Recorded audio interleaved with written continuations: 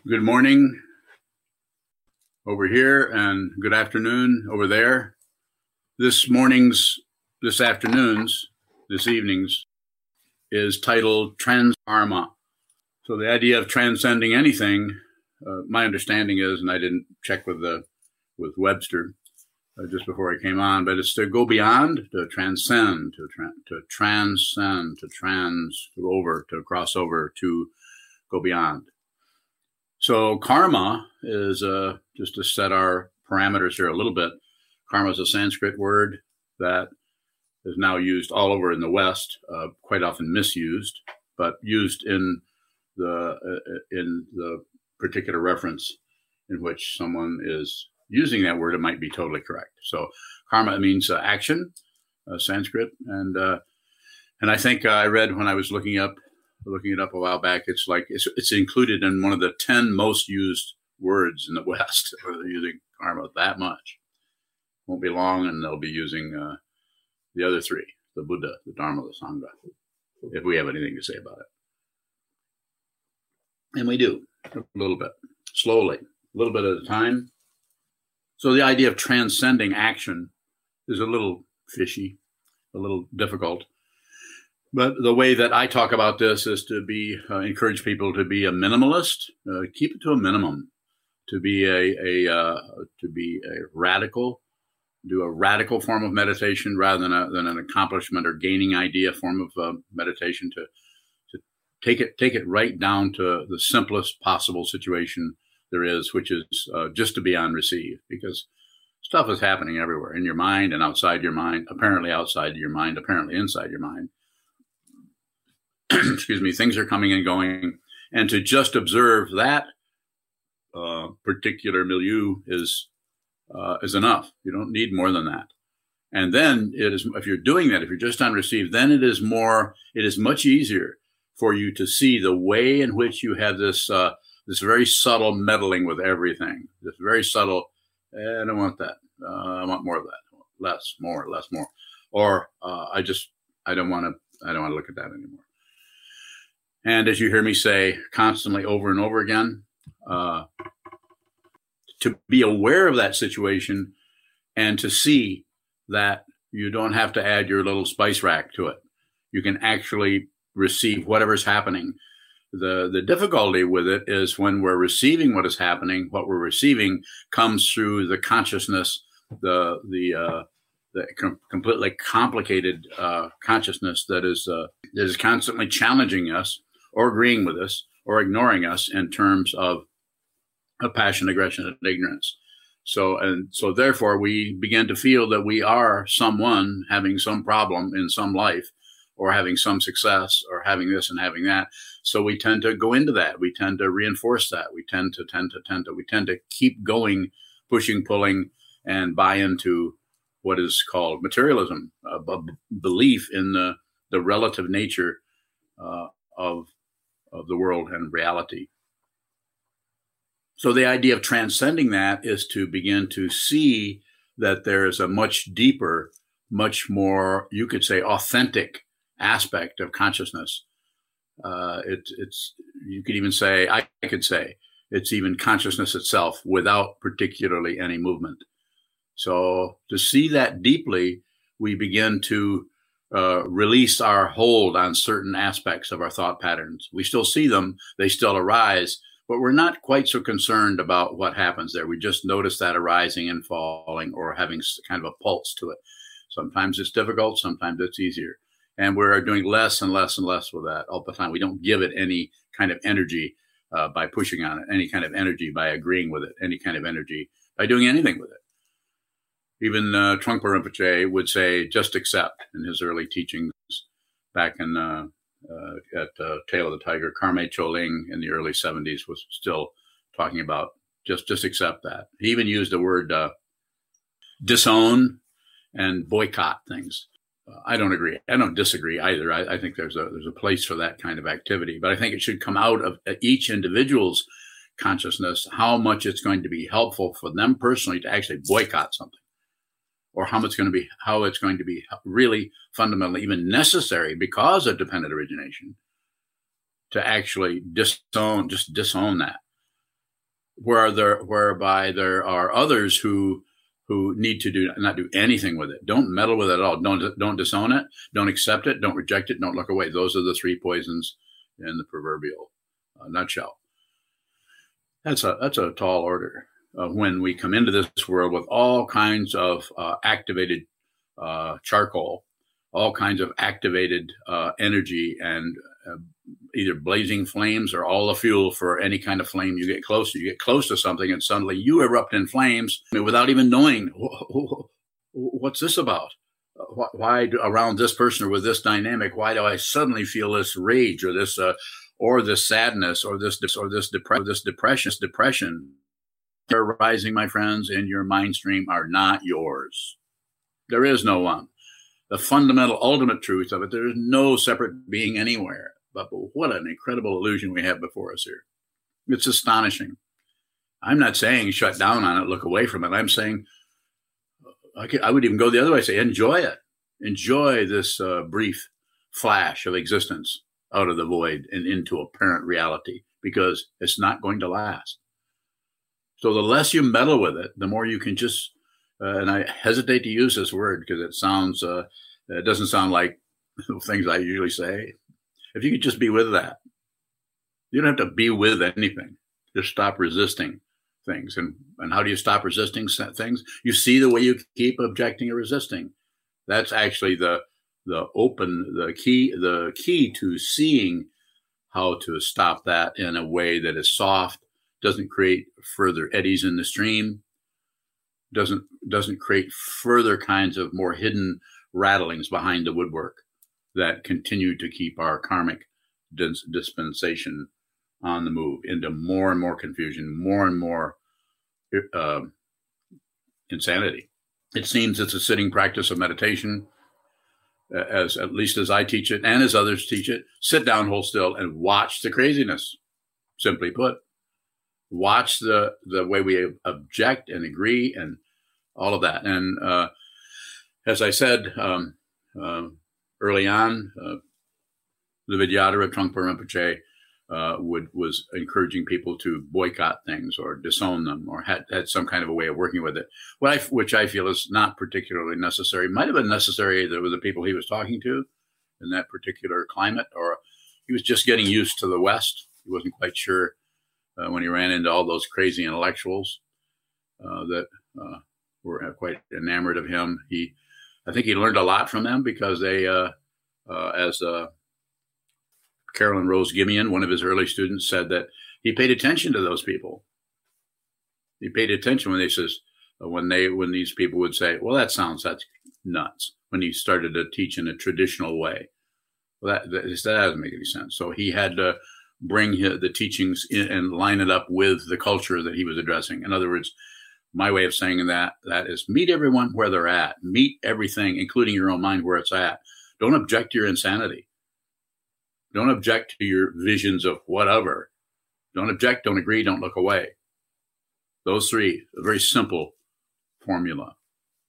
And that also, don't agree with it. Don't resist it. Don't do nothing. And the path to doing that may be a whole lot of being aware of the subtle conclusion that you're against that. You don't want that. You don't like it. Nothing wrong with that. We don't really want to suffer. But you may have to take the path of most resistance. Maybe choiceless.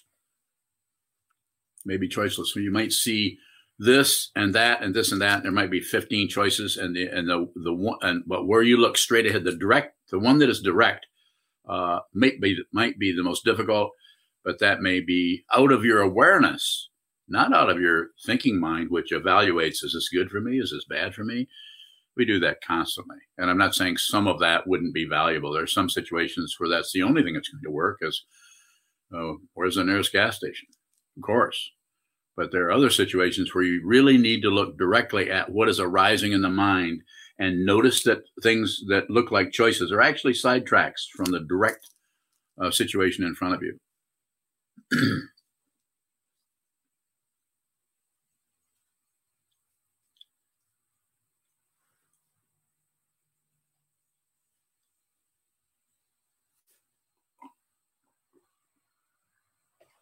So the idea of transcending karma or going beyond karma might be a little far-fetched, but we may need to take that kind of an attitude in order to understand that we need to start right here.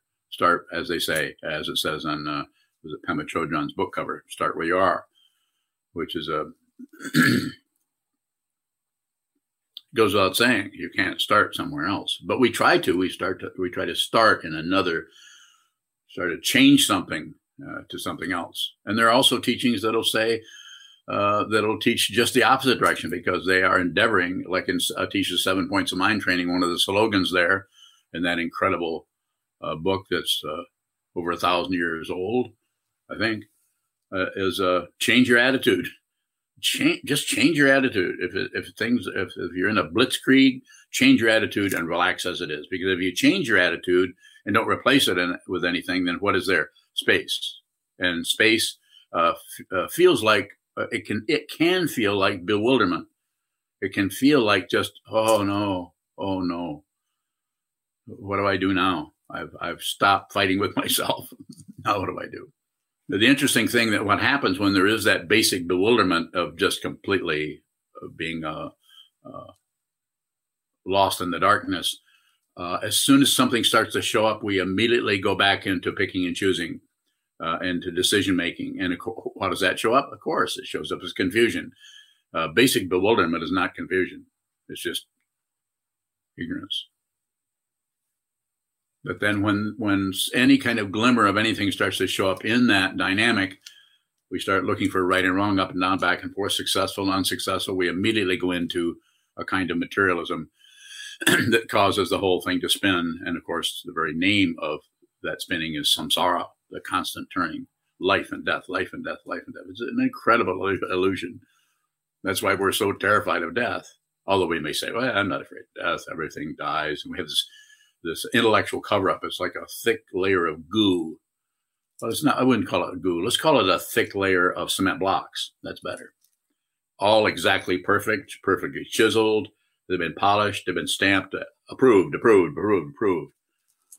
Concepts. The wall of concepts, though it provides a powerful stepping stone for materialism and for even deeper or more profound levels of conceptual evaluation and conclusions, it still is a cover-up.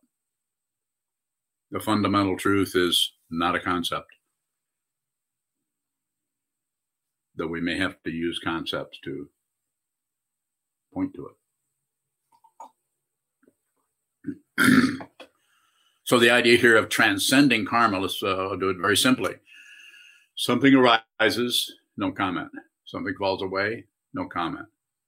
Something disappears, no comment. At the same time, you're going to have a little comment like, where did that go? That's a comment. Something arises, I feel pretty good. That's a comment. Something arises, I don't feel so good. That's a comment. That is how you perpetuate the ongoingness of the wheel. Gaining and losing. And to the practice of observing, of just watching things come and go, you eventually, you could say you recondition yourself. You recondition the open dimension of being we call awareness. I'm calling awareness to neither accept nor boycott, nor ignore, nor dispense with, nor any kind of opposition to it. It just comes and goes. It can't find a person. The personhood may still be there, but it's an illusion. So therefore, because if you've gotten rid of the personhood, then there's another success story we have to deal with. But the personhood, the ego, the narcissism, the seventh consciousness as is defined in the 8 consciousnesses of the Yogacara tradition, it's unreal. It means it has no substantial quality to it that necessarily requires objecting, that necessarily requires agreement, or necessarily requires ignoring or turning away or distraction. This takes time. It takes time to do that. And each person is dealing with a different level of causes and conditions, your own particular karma, your own particular style of being confused, your own particular style of being bewildered, has to be dealt with directly. And no one can do this for you. You need to, when I say you, I'm saying whatever's listening, you need to do this yourself. And how do you do that? Our formula, the one that's been around for 2,500 years, the one that I'm involved with, is the teaching of the Buddha's Dharma. The Buddha, the Dharma, the Sangha, the teacher, the teaching, and the community of people who are learning.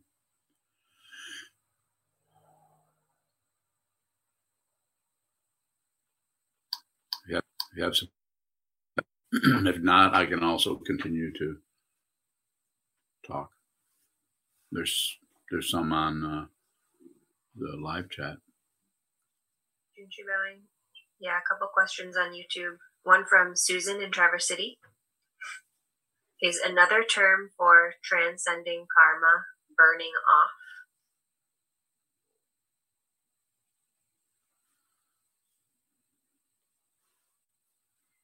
That's pretty fishy. Transcending is bad enough, but burning off sounds like you're getting rid of something. There's nothing to get rid of because it is not a separate thing. It's ultimately not separate. It just relatively looks like something. So not attaching to it by grasping, not attach it to it, because any pushing is an attachment. You're attached to getting rid of it. If you burn it off, that sounds a little fishy. I'm not saying that couldn't be a way of looking at it, but the burning area is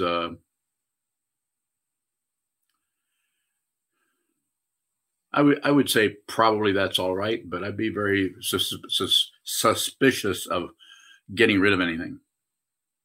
The change of your dynamic, your relationship to it, seems to be. That's why we use the word transcending. You're fundamentally not even going beyond it because it's unreal. The self is unreal. The karma is unreal. Everything is completely unreal. And the path to that is the sitting practice of meditation through the structure of the Buddha, the Dharma, and the Sangha to see emptiness, see this, everything is empty of anything you impute or think. It is empty. And then depending on what school you're talking to or what teacher you're talking to, then you're not done yet. Because then we get attached to the emptiness. Shoto bowing. Does transcending karma include karma? It would have to. So the bewilderment you're talking about does feel very different from the confusion, intellectual confusion or not getting something. Yes. But what do we do with that though? There is still a recognition of that bewilderment. Yes. But what do we do then? Well, the bewilderment part is there isn't any. It's like there isn't any reference point. So it's very aligned, very close to fundamental awakening itself. So the bewilderment, because it's so open that we don't know, we don't have there's not even a choice showing up there as something to decorate the room with. It's just it's not only an empty room. There isn't any room. And so the openness is vast, but if there's a spark of me in that space, it's going to be bewildering. Just like when this body mind goes back into the elements and awareness doesn't go anywhere. There could be, if there's strong karma going on, then you'll just think you're still alive and you'll continue to wash dishes in an imaginary room. But if there's an understanding of what this is, you will have that flash of emptiness. It's called it's the clear blue light of the void in the Bardo Todol, the Tibetan tradition. That's one way of saying it. You see, it's so intense. The Tathagatas are so intensely brilliant that if there's any self-centeredness left, that will frighten you back into grasping, rejecting, ignoring. Just a simple way of talking about it. Probably doesn't happen at all. Just a way of talking about it. We need to talk, so we're going to talk. I'm talking. I talk all the time. Can't really shut me up these days. The best way to shut me up is ask me a question. Bowing. How does one purify bad karma? Bowing. Just look at it. Just look at it. No more reaction. If you do anything with it, you create a loop. Create a loop. As soon as you act on it. This doesn't mean that we don't have rituals that have to do with purifying. We don't have rituals that have to do with sending kindness and love and light into the void or towards others to help them. So it's not saying we don't do anything at all. But there's another teaching called threefold purity, which things are already pure. There's no giver, no receiver, no gift. Things are already completely transcendent. It's already happened. This already is the other world. It's just a way of relating to it so that you can see you can be awake now. It's possible. Or you can continue to sleep, and it's not particularly a choice. It's rather choiceless, which is another kind of choice. And if you don't understand, ask me questions and I'll confuse you further. Teresa Bowing, how can we not comment on what's moving without the aggression of trying to not comment? Bowing. That's how you do it. It's called a practice. So just watch that. Eventually that what you're calling is the aggression of trying to not comment. You'll notice that eventually you'll continue to comment, but you'll just be less and less aggressive. Why the reason, if you want a rationale, the reason that happens is that when you do sitting meditation, you're holding the body still. That's the maximum support that the aspect of your mind called open space or consciousness only it gets. If the body's moving even slightly, I don't care if it's mudras or mantras or whatever is happening, it tends to fill up that space that is authentic, that is just authentic presence. And so you'll have to watch the aggression for a while, but keep doing it. I'll help you. Just keep looking. Don't give up. Don't give up. Don't be tricked into the wiles of ego's desire to stop and start and control. And it's like, here, let me help you with that. We'll give you a special mantra. Don't misunderstand. I'm not against anyone who's giving mantras to students. But if they are, there needs to be a teacher there to help them understand what that mantra is about.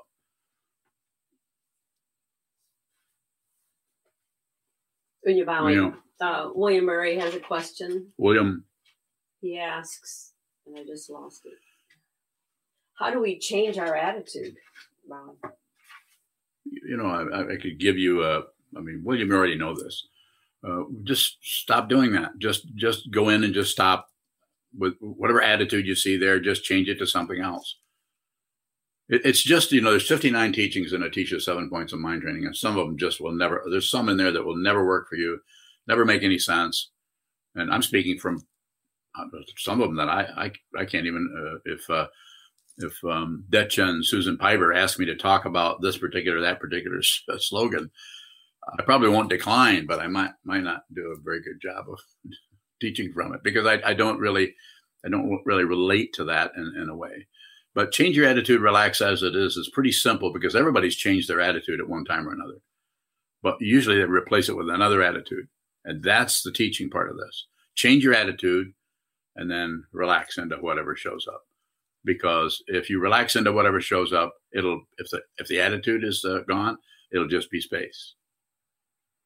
If you're a meditator, if you're meditating once a week, probably not. You're going to have to do a lot of this. Sometimes I hesitate to tell people how much, but they find out if they want to come and live at the monastery, they find out how much I'm interested in people doing sitting meditation. You're required to sit 6.5 hours a day, unless you have a really good excuse, like I got to feed my dog, or, I have a sore foot, or that other one, I have a job, which I probably will let you go do that, insofar as they let you do anything. Yes. Go ahead, please. You talked about changing relationship and changing attitudes. Yes. That sounds like trying to change something. Yeah. And trying to fix something. Yeah, it does. Well, that darn Atisha, you know, he wasn't living in this century where we, you know, they were still trying to fix stuff back there. So I'd have to give Atisha the benefit of the doubt. But there's a little bit to that. It does sound like trying to fix something, but you know, that might be the only thing a person can do. So it's just, that's why there's 59 slogans instead of 3 or 8. So that might be one that maybe resonates with one person, as I was saying earlier, and may not with someone else. But yeah, it's definitely trying to fix something. But meditation is trying to fix something. It's just as a minimal a way as possible. So you're sitting down and you're, rather than trying to fix it as changing your attitude, you're sitting down and saying, what is this? You're actually willing to look at the basic issue, the problematic situation itself over and over and over and over, day after day, week after week, month after month. And as far as I'm concerned, year after year. I started meditating formally in 1973. I'm not telling you that as a credential. I'm just saying, whew, it takes a long time.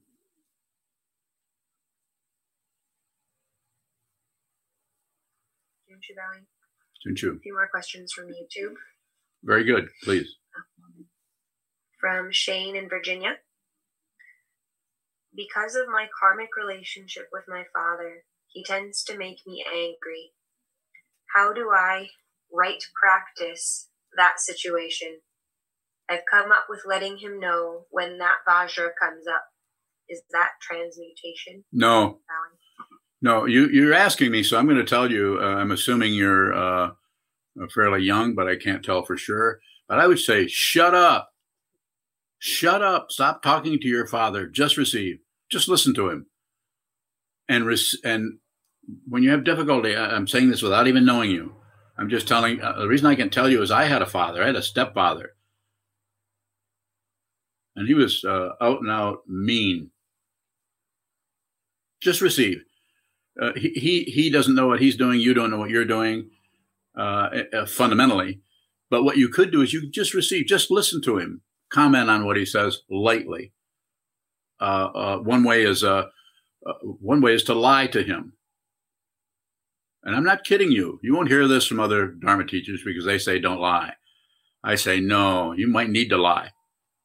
And you could say something like, yeah, Dad, or Dad, or whatever you call him. Yeah, Dad, I kind of see what you mean. And you don't see what he means at all. But you might have to do that in order to soften that situation a little bit so that there is a possibility that some kind of space will open up. So there may be 3 years from now, some possibility of communication, especially when he's on his deathbed. And now he has a son who actually listens to him because the karma that brought him, transcending karma, he wasn't able to do that. Here you are listening to someone who's telling you about that. Not that I'm so wonderful and not that you're so great or not that he's so terrible. But just receive. The greatest form of generosity is to give everything your attention. And how do you do that? Receive it. Give it. Let the world come to you. When you go out towards the world and try to change it or do some kind of vajra or whatever, this is confusion. I don't care how elaborate or how many red threads you have around your neck. Don't meddle with anything. Receive. Imagine the kind of karma that possibly your dad has gone through to even get to be a person who feels like a strong obstruction for you. I'm not even asking you to be compassionate because I don't teach that. But receive. Just receive. And the other way, if it's so difficult, if the abrasiveness of being around him is so difficult, then limit the time you're with him. You have quite a bit of say-so about some things and not about others. You might not have any say-so about the interchange, but you can do a short term of just receiving, see what you're saying, Dad. Yeah, that says, I don't quite get that, but, see what you're saying, or however that may show up in your interaction with him. But then split. And again, lie. Whoops, got to go. Get the hell out of there. Break that. There's something called the 4 karmas. You could study them or not.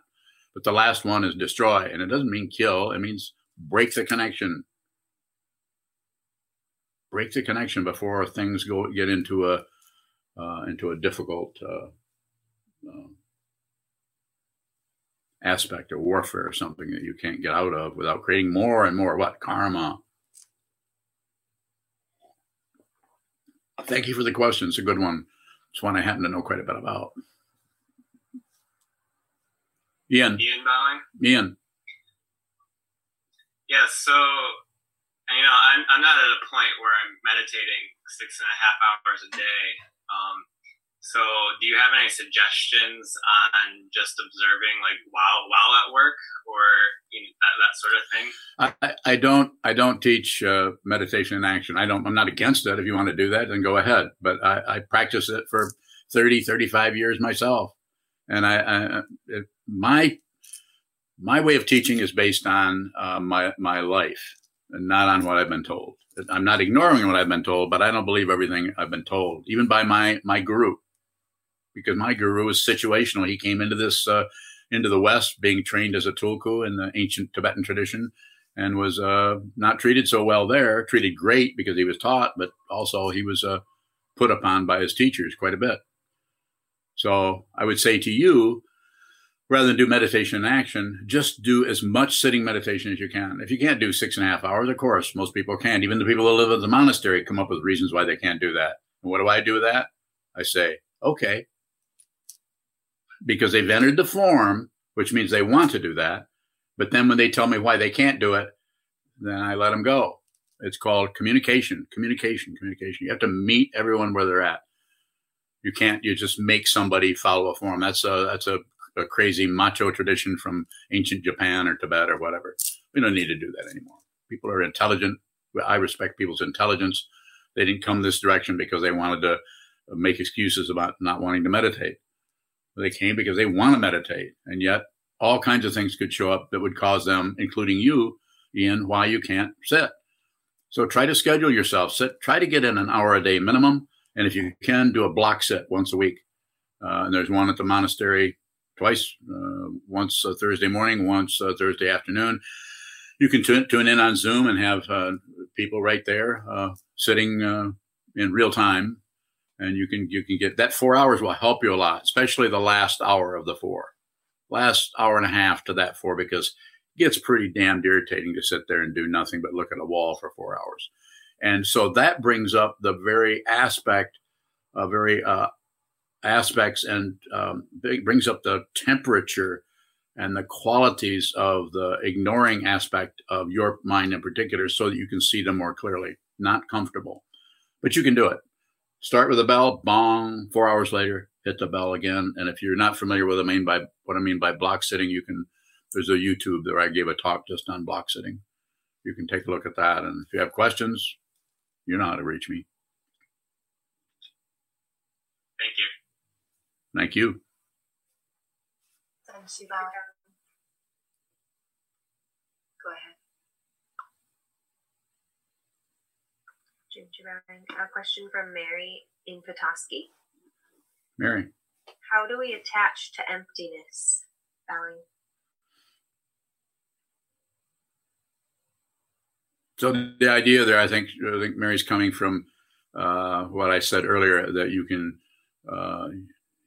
see that everything is empty of your imputation of your belief, and then if that congeals into some kind of philosophical idea that everything is empty, then this is a misunderstanding. But there are whole schools of thought that do that actually believe in emptiness, that the fundamental teaching, the ultimate teaching, is everything is empty, that there is no solid anything anywhere. And I disagree. And the way in which I disagree is, how can I describe it? I don't think that's right. How else can I explain that? It's incorrect. I could go on, but it's not. But going into it as right and wrong is a misunderstanding. And that's why it's so easy for someone in that area, a whole lineage of teachings, to actually lock down on something, because it makes it easier. You don't have to look any further. Anytime you agree or believe anything, end of exploration. And there is no end to this, including emptiness. The concept of emptiness is just meant to help you see that anything you think about anything is empty of what you think about the thing you're thinking about. There's no way you can possibly, fundamentally, ultimately know anything. You can relatively know, but ultimate knowledge, otherwise known as wisdom, is not about stuff. It's not about ideas. It is just fundamentally has no relationship dynamic there unless one comes into that space. Then it's all about relationship.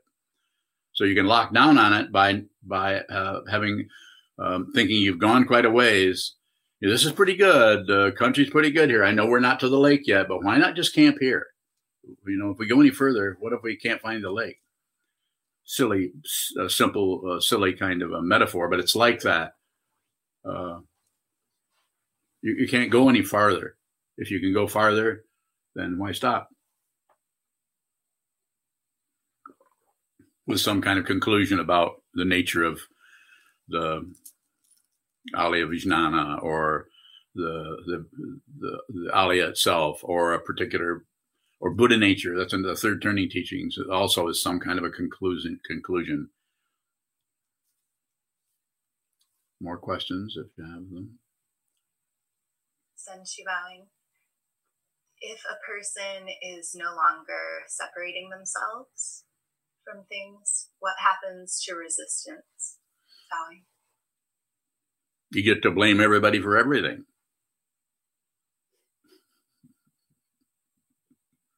It's still there. There still could be resistance. The particular karma that brought you into this world is the same karma is going to take you out of this world. But while you're here as a physical manifestation, a living being, in your case, with a baby and a husband and you live in a monastery, and that may come and it may go. It might go on and on and on.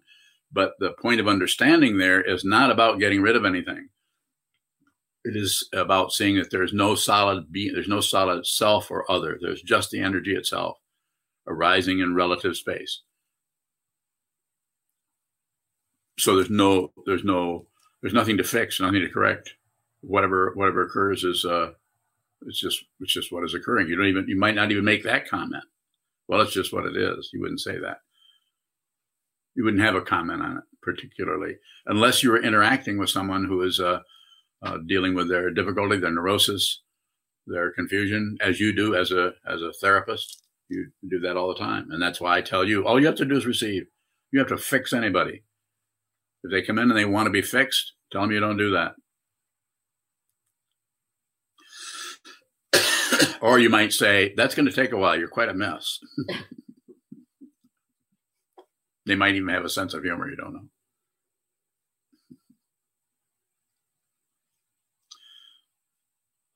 In some ways, having not being at the monastery and not being just on YouTube, but being able to see people's faces, it helps me much more able to lie, because I can see who's believing my lies and who's thinks that what I said is suspect. It's interesting. You flash on everybody's expression at once, and they have no idea you're looking at them. Like if I respond in a certain way, I'll look right at Yume. And then other people, I need to look at Wendy for this one. You guys are starting to get paranoid, are you? Kevin Bowing. Yes, Kevin. Sokuzan, I recently read a quote by, I think it was Dzigar Kongtrul Rinpoche, who said that in meditation, when we feel the fire of not doing the habitual thing, that is the fire that burns the seeds of negative karma. It's a little florid, but I wonder what you make of that. Is there something there, or is it too acquisitive? Bowing. No, I think Dzigar Kongtrul Rinpoche, anything he says is a teaching meant to, but he's also a teacher who has students. And so students can interact with him around that, and people that aren't students of his can just consider it for whatever they want. I wouldn't use that. It looks too much like this causes that and causes that. And then we get locked into some kind of causation, which is getting closer to, biology and science and chemistry and psychology. And I would rather kick you right off the cliff immediately. In the context of, say, working with addiction, when we really might feel that we need a little bit of something to hang on to, is it okay to lie to ourselves like that in the way that you might lie to a difficult relative? Yes. Oh, absolutely. Thank you. Thank you. Thank you. It's always about awareness. It's not about not lying. I mean, it's taught that way in the 16 precepts. Don't kill. Well, you can't help but kill something. That's the first grave precept is don't kill. Well, if you're going to eat something, if you're going to live, you're going to kill things. And then people come in and say, well, I don't need anything unless it doesn't have, that has eyes, or, it's just a bunch of baloney. It's tiring to hear that kind of philosophy going by very intelligent people that have no mind training. They're trying to sort out how to squeeze happiness out of relative truth, out of this world. You can't do it. The very nature of this is what the Buddha said 2,500 years ago. Life is suffering. That wasn't bull. That was coming from someone who had looked deeply into the nature of existence, non-existence. So therefore, I would say yes. I mean, you just be aware that it's untrue. The thing that makes a lie dangerous is when the person even telling the lie is somehow justifying that with and hiding that it's hiding his true nature. Now, in the case of Ian's dad, that's a different situation. Then you need to work with that where it's at. Eventually, Ian may be able to tell his dad about that, but probably without Ian's dad, not to comment on Ian or Ian's dad, because they don't know either one of them. Shane. I thought it was Ian. No, Shane's dad. No, it was Shane's dad? The angry dad? Oh, now I'm getting all confused. Uh-oh. See what you've done to me? You've taken advantage of an old man. Sorry. It was Shane. It was on YouTube? Yeah. It was. Okay. Apologies to Ian and your dad. Ian, yours was about the length of meditation. So, okay, back to the question. So, yes, it's about awareness of the lying. It's about awareness of that, not necessarily stopping it, just being aware that you're doing that. And of course, lying is not a good idea. Killing things is not a good idea. But there might be things dependently arisen where, because of your life, because of your wish to be with all things and your wish to fundamentally help situations, you may have to interact with that situation in such a way that might show up as incorrect or breaking a precept or something like that. Possibility.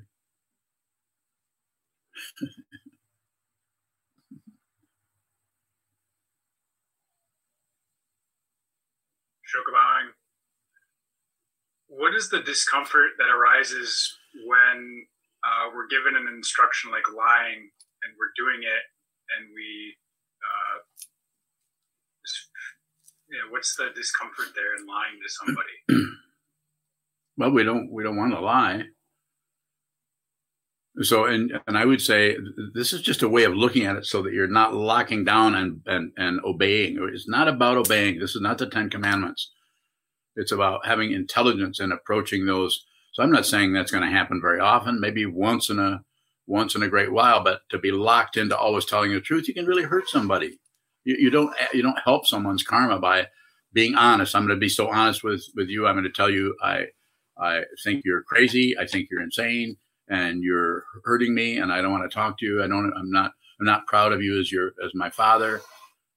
I mean, you might have to work with it in a way. So my response to you would be, you're not clear what you're doing.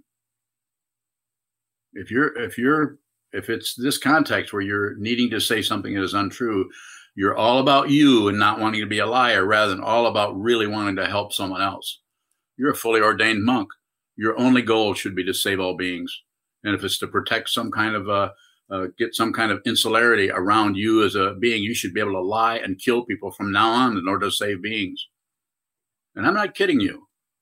Well, maybe a little bit, but you know what I'm saying. You need to be responsible for your feelings, and the responsibility does not mean blame. It means the ability to respond to the feeling itself directly, rather than some kind of overlay of right, wrong, should be, shouldn't be, and all the other textures that show up in the materialistic world of right and wrong, success and failure, the 8 worldly dharmas. Save all beings, my friend, my dharma friend, my Kalyana Mitra. Others first. others first. I couldn't do this if I was trying to be a wonderful, successful Dharma teacher. Wouldn't happen.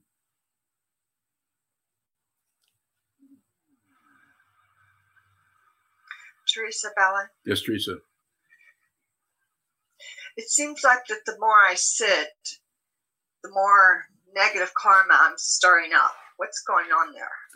You're just, if I may say it this way, since you're asking me the question, my response would be, that you're uncovering the stuff that you've been sitting on, that you've been able to cover up. As you start doing sitting meditation, eventually all the doors are coming off their hinges. The attic is going to collapse into the first story, and the basement is going to start climbing up the stairwell into your life. You're going to be able to see all of the stuff you've been avoiding, and it's not easy. And it doesn't stop. If you were to attain Anuttara Samyak Sambodhi, the garbage does not stop. The only thing that's different about it is that because you're still incarnated, the only thing that's different, there's no solid being that's concerned. So that's why you're on receive all the time. Anything that's coming towards you, receive. Anything that's going away from you, say goodbye. If even that, just watch it disappear into the distance. No comment, no acceptance, no rejection, no distraction. These are the three poisons that keep us tied into a self that is willing to take other people's lives in order to survive, and willing to destroy people in order to continue to have power. Like we see examples are everywhere. It's just, especially in this last number of years, it's just extreme all over the world. People that have no consideration for others are only increasingly and intensively self-centered.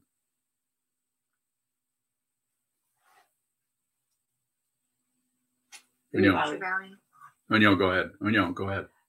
You said in response to Senchu's question about what happens to resistance, you said the same karma that brought you in will take you out.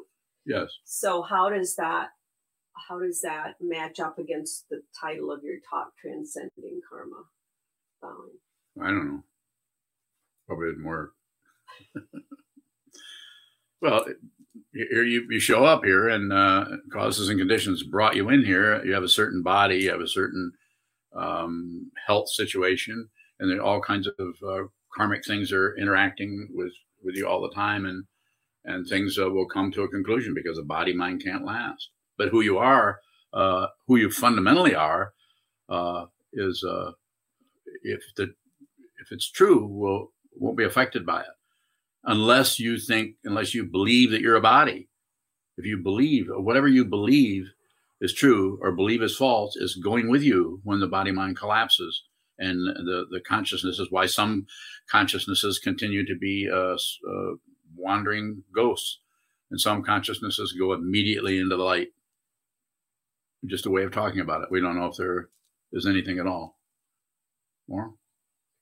Not on that, but another question in regards to Kevin's questions on yes, go ahead. Line. Is at the base of a lie some truth? It couldn't be a lie if it didn't have truth to it. So what standard are we applying when we think we know what's true?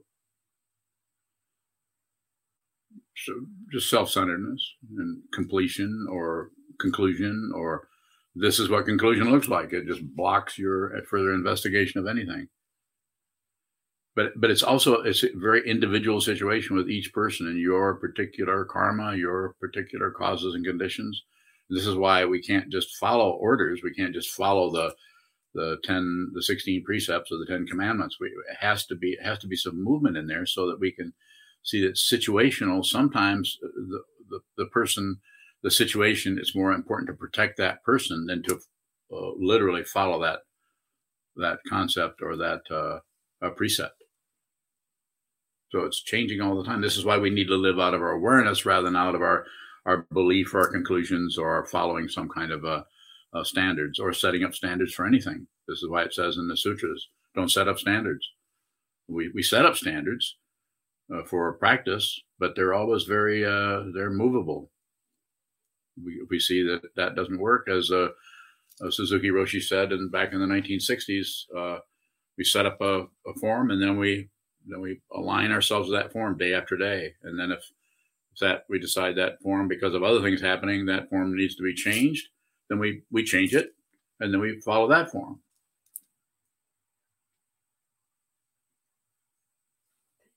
Is someone else on line or on Zoom that had a question? There are more questions from YouTube. Go ahead, please. Josh in Kalamazoo. In relation to karma, how are just observing and curiosity working together and or in contrast? What should I do when curiosity arises? Just enjoy yourself. Curiosity is just investigation. How does this work? How does this work? Like taking apart a nuclear reactor. I'm sure you've done that. It's just about taking apart something and seeing how it works. It's kind of a deconstruction. It's fine to deconstruct. It's when we take the deconstruction and then attribute certain kinds of artificial or laminated or meaning onto things. That tends to get in the way of what it is. It's just a part. Don't take it personal is the way to say it. So the curiosity is fine until it turns into some kind of interrogation. So, yeah. Go ahead. A question from Ivan.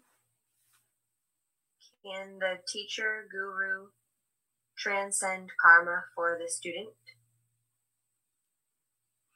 No.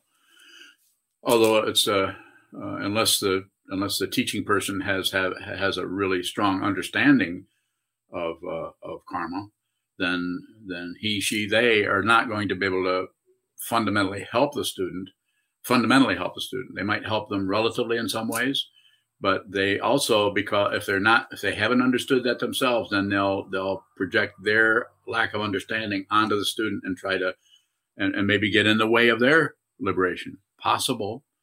Not saying that's going to happen, but that's why I say I think you need a teacher. Just my idea of it.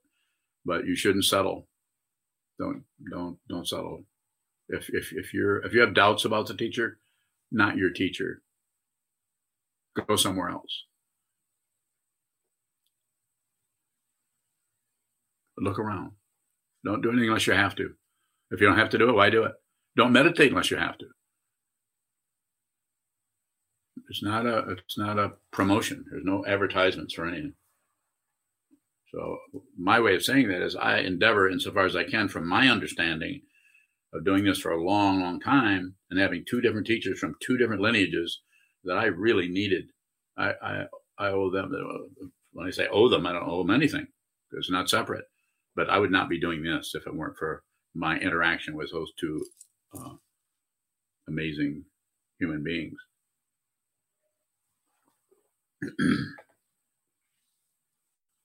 So you may be able to, hard to say, may be able to find somebody, you may not, as Nagarjuna said in the first century, one of the first Buddhist jokes I really can't stop laughing at, as you may attain enlightenment and you may not. It's just absolutely hilarious. And that was 2,000 years ago.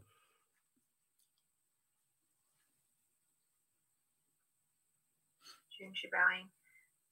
A question from Andrew in Traverse City. How do we transcend materialistic tendency and still thrive in the modern world, such as progress in a career? Bowing. Yeah, it would do both. Set it aside, figure out how to do that. I'm going to be talking about that pretty soon. I think Dechen Susan Piver has asked me to talk about. Kevin, what is that? One of the slogans that has to do with the teacher, the teaching, and the livelihood situation. I can't remember which one it is, but I'll be talking about that. I'll look it up. It's I'm going to tell you 1 sec. Okay. So yeah, you can do it. It's just a matter of looking at it and saying, well, let's see, I need to do this, I need to do that. You don't have to be a monk, and even the people who are monks still work at different jobs. Some of them are spend half a year concentrating on practice, and some people and go away and work for other periods of time. So we just do the best we can. We don't have a society that fundamentally, no pun intended, fundamentally funds the spiritual path, especially for a non-theistic spiritual path as this one is. The theistic ones are, we all know, they get all kinds of support from their fundraising and so on, or alms. Kevin Bowing, there were two slogans, 45 and 40, which are take on the three principal causes, the teacher, the Dharma, the Sangha, and pay heed that the three never wane. Mm-hmm. Gratitude towards one's teacher, appreciation of the Dharma, and correct conduct. Mm-hmm. Thank you. Anyway, livelihood will show up in that one. The idea of how to generate a basis so that you can actually pay attention to the teacher, pay attention to the teachings, and have a sangha or community.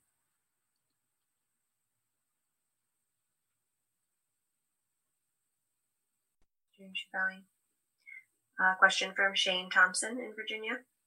Shane. Can monks understand everything is empty and still be awake to that aspect of ultimate truth? Bowing. Yes. That's a real head scratcher, isn't it?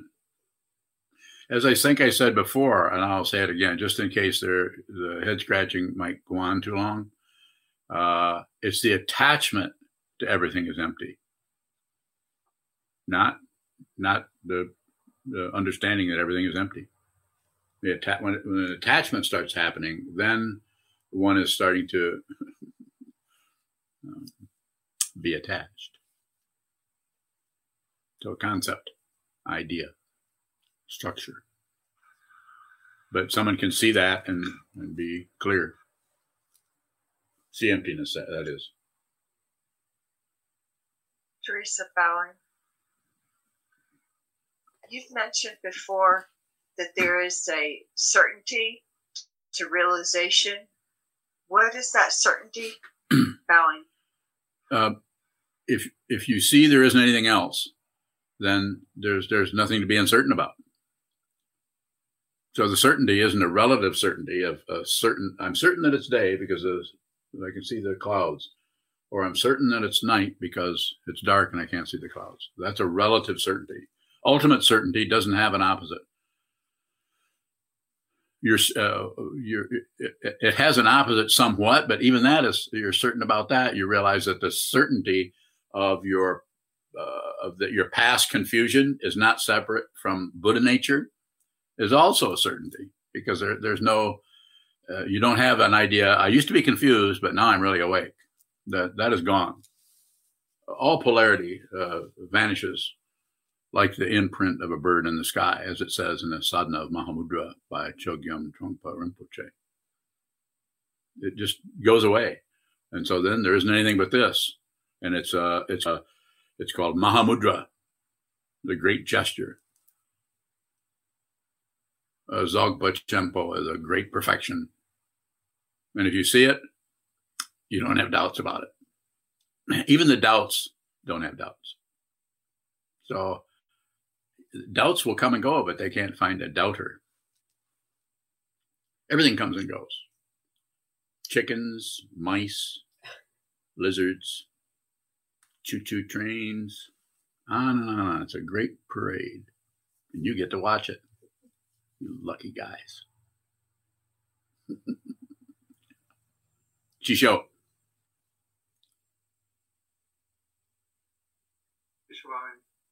So for a bodhisattva, does the bewilderment get replaced by something else? Bewilderment? Bewilderment? Yeah. Yeah. Yes. Bewilderment, it's like we have to go into the bewilderment in order to see that it's not separate from liberation. Yeah. So the samsaric being, the person who's trapped in the karma, has not transcended the karma. They keep trying to get out of the bewilderment and get into the picking and choosing, and then make the right choice so that they can be a successful banker or whatever. I'm not making fun of anyone. I'm just saying we go back, we try to get it out of relative truth. Whereas the bodhisattva, if he, she, they begin to become bewildered, the next, you could say the next, or that is not separate from liberation. It's not exactly the same as that, and it's not exactly different from that, because it is an open dimension that if there's no one there, then it's just the truth. But if there's someone there, then there's a problem, and we've got to figure out how to solve it or get somewhere or get away from the bewilderment. Herbert Gunther, a scholar and translator who taught at a university in Canada, I can't remember the name of it. I met him at the first session of Naropa Institute in 1974, and took a class from him, and he referred to that as bewilderment errancy, or bewilderment. He said that there is bewilderment, so therefore you can't. The errancy is you can't be correct about anything, because everything. So the downside is you can't figure anything out. But the upside is maybe you could see that deeply and see it as dependent origination, or see it as emptiness. Good question. Contemplate that for 3 more weeks and ask me again.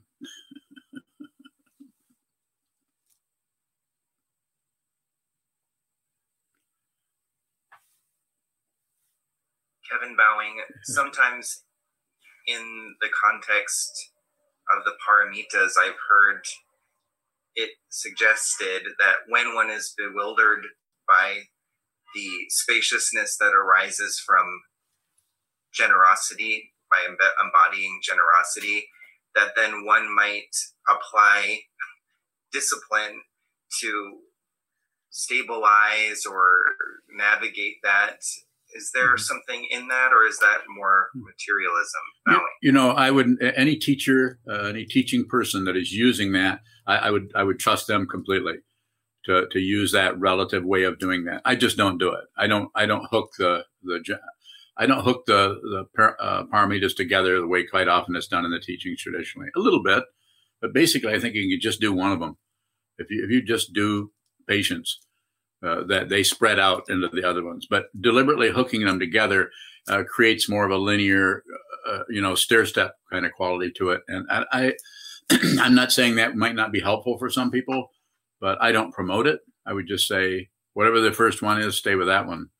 And without a particular idea of maintenance, but just look at the giving, look at the openness when someone gives. There's a tremendous, vast openness space that to ego can feel like loss, or like, I need to have that filled up with gratitude, or I need to have somebody say, oh, I really appreciate what you did. And it's not that we couldn't do that, not that we couldn't say, thank you very much. That's very kind of you to do that. So it's not that there can't be some kind of an interchange. It's the fixation on it that creates the difficulty or stress. Fixation on anything is a difficulty, not so much just the situation in itself. Is that did I track accurately what you're asking about? Yes, thank you. Certainly. Sokaran Bowing. Sokaran. Does the karma that we receive in morning meditation affect the karma that may be experienced during the day? I think that everything is everything is interacting all the time. And I think it's, insofar as you can, observe it. And if that kind of conclusion starts to arise in order to actually qualify as a question coming this direction to me, then I would say you're doing it correctly. When I say correctly, I'm saying you're doing it pretty minimal. It's a minimal thing. You just notice that there's a connection between this one and that one. Observing the connections is not exactly validating or putting a stamp of approval on the connection. And connections that are coming together that tend to tempt us or seduce us into concluding, or seduce us into an opinion, or seduce us into something we've gotten now we need to act on or do something else. So just keep it very simple and just notice that something wants to connect there.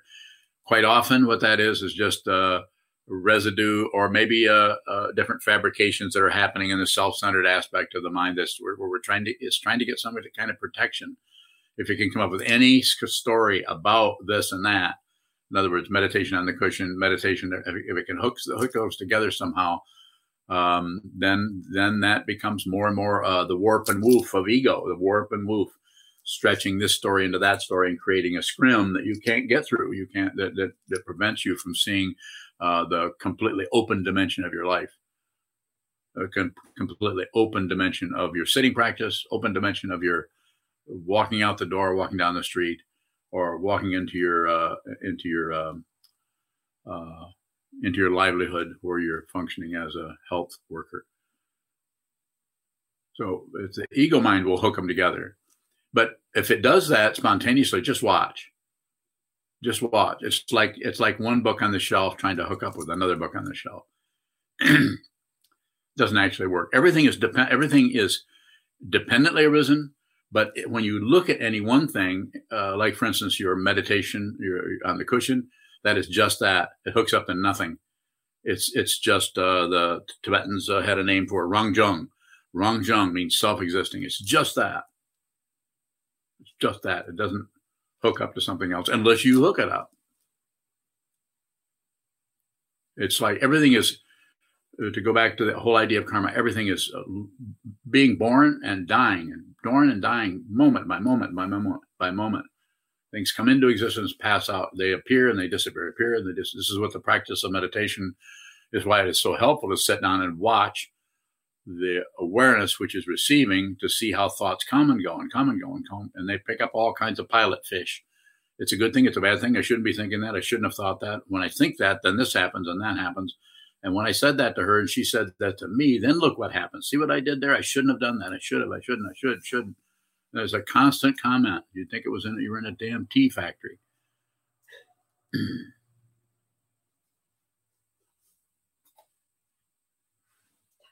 It's time to do. I'll take one more question if there is one. There's a question from Marco in Rotterdam. That's a good one. Marco in Rotterdam. Is doubt because of the discomfort of the path?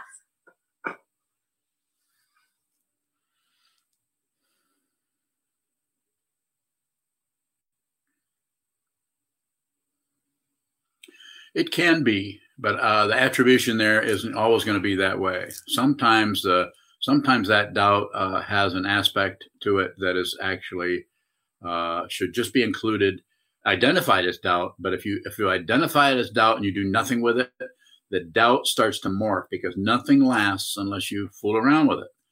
It's called birth and death. Everything is doing that same little number. The body's doing it in maybe a longer 60, 70 years or whatever. But everything else, even thought patterns are going, they're here and they're gone, they're here and they're gone, they're here and they're gone. Birth and death, birth and death, birth and death. It's quite entertaining.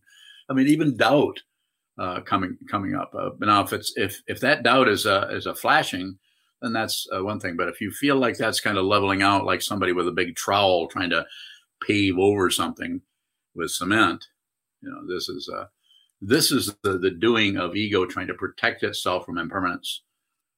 So look at the doubt. See if the doubt, when you practice and whatever experience you're having over in Rotterdam, whatever experience is coming up for you that you're calling discomfort, it's just a quality of exercise. You're exercising your awareness in a way that you've never done it before. You're sitting down and you're practicing, or you're studying the Dharma, or maybe you're studying with your teacher. Whatever you're doing, any kind of insecurity around it is a, let me say it this way, it's a good sign. It's a good sign, because that's how it feels for the ego to slowly release its hooks in without unhooking. I'm not saying get rid of anything, but slowly the belief or the validity that is imputed of ego begins to break loose. And that breaking loose creates spaciousness. And that spaciousness, the ego immediately translates into bewilderment. I don't know. I mean, it's getting worse. I'm getting worse. No, you're not. That's why you have a teacher. That's why you have a teaching. And that's why you have a Sangha. So thank you for that question. And we'll go ahead and dedicate the merit in the monastery. I think we have a few monks left in there, even though most of them are scattered.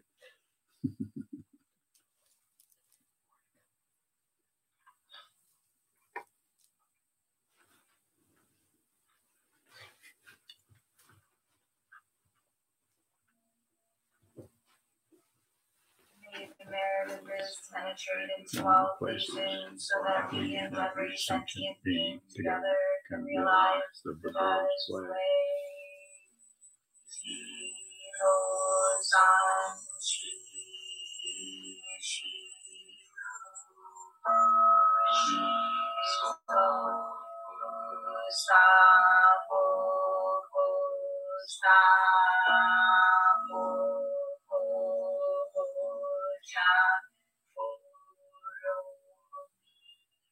The 10 directions, the 3 worlds, all Buddhas, all venerable ones, Bodhisattvas, Mahasattvas, the great Pradeshya, Paramita.